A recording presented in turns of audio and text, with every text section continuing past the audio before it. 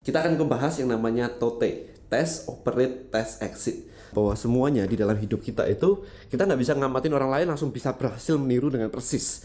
Anda harus melakukan namanya proses TOTE.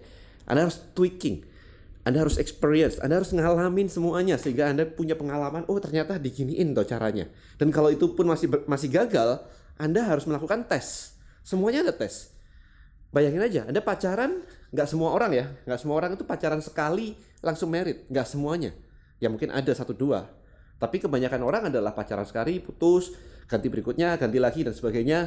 Nah itu kan tweaking, kita belajar dari diri kita sendiri, yang akhirnya membuat kita jadi mengerti bagaimana cara melakukan proses pacaran sampai merit. Ini contohnya. Sama, di bisnis juga begitu. Nggak ada orang bisnis satu langsung berhasil sukses. Ya mungkin ada ya, tapi nggak semuanya kayak gitu. Pasti ada gagal dan kekurangan dan sebagainya.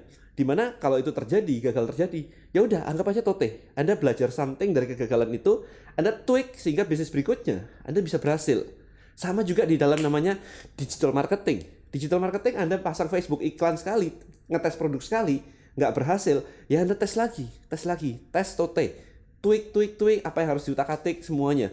Mau di dalam dunia MLM misalkan, network marketing, Anda closing sekali, nggak berhasil, tweaking, tote terus. Kata-kata mana yang salah, kata-kata mana yang harus diutak-atik. Kalau mandi tadi sih gampang banget ya, Anda lihat, oh putarannya kurang dikit gitu.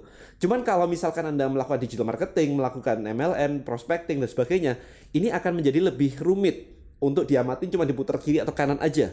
Jadi yang harus Anda lakukan adalah Anda membuat jurnal. Maka dari itu, untuk semua member DM Lab saya selalu mengencourage mereka, meminta mereka untuk membuat jurnal.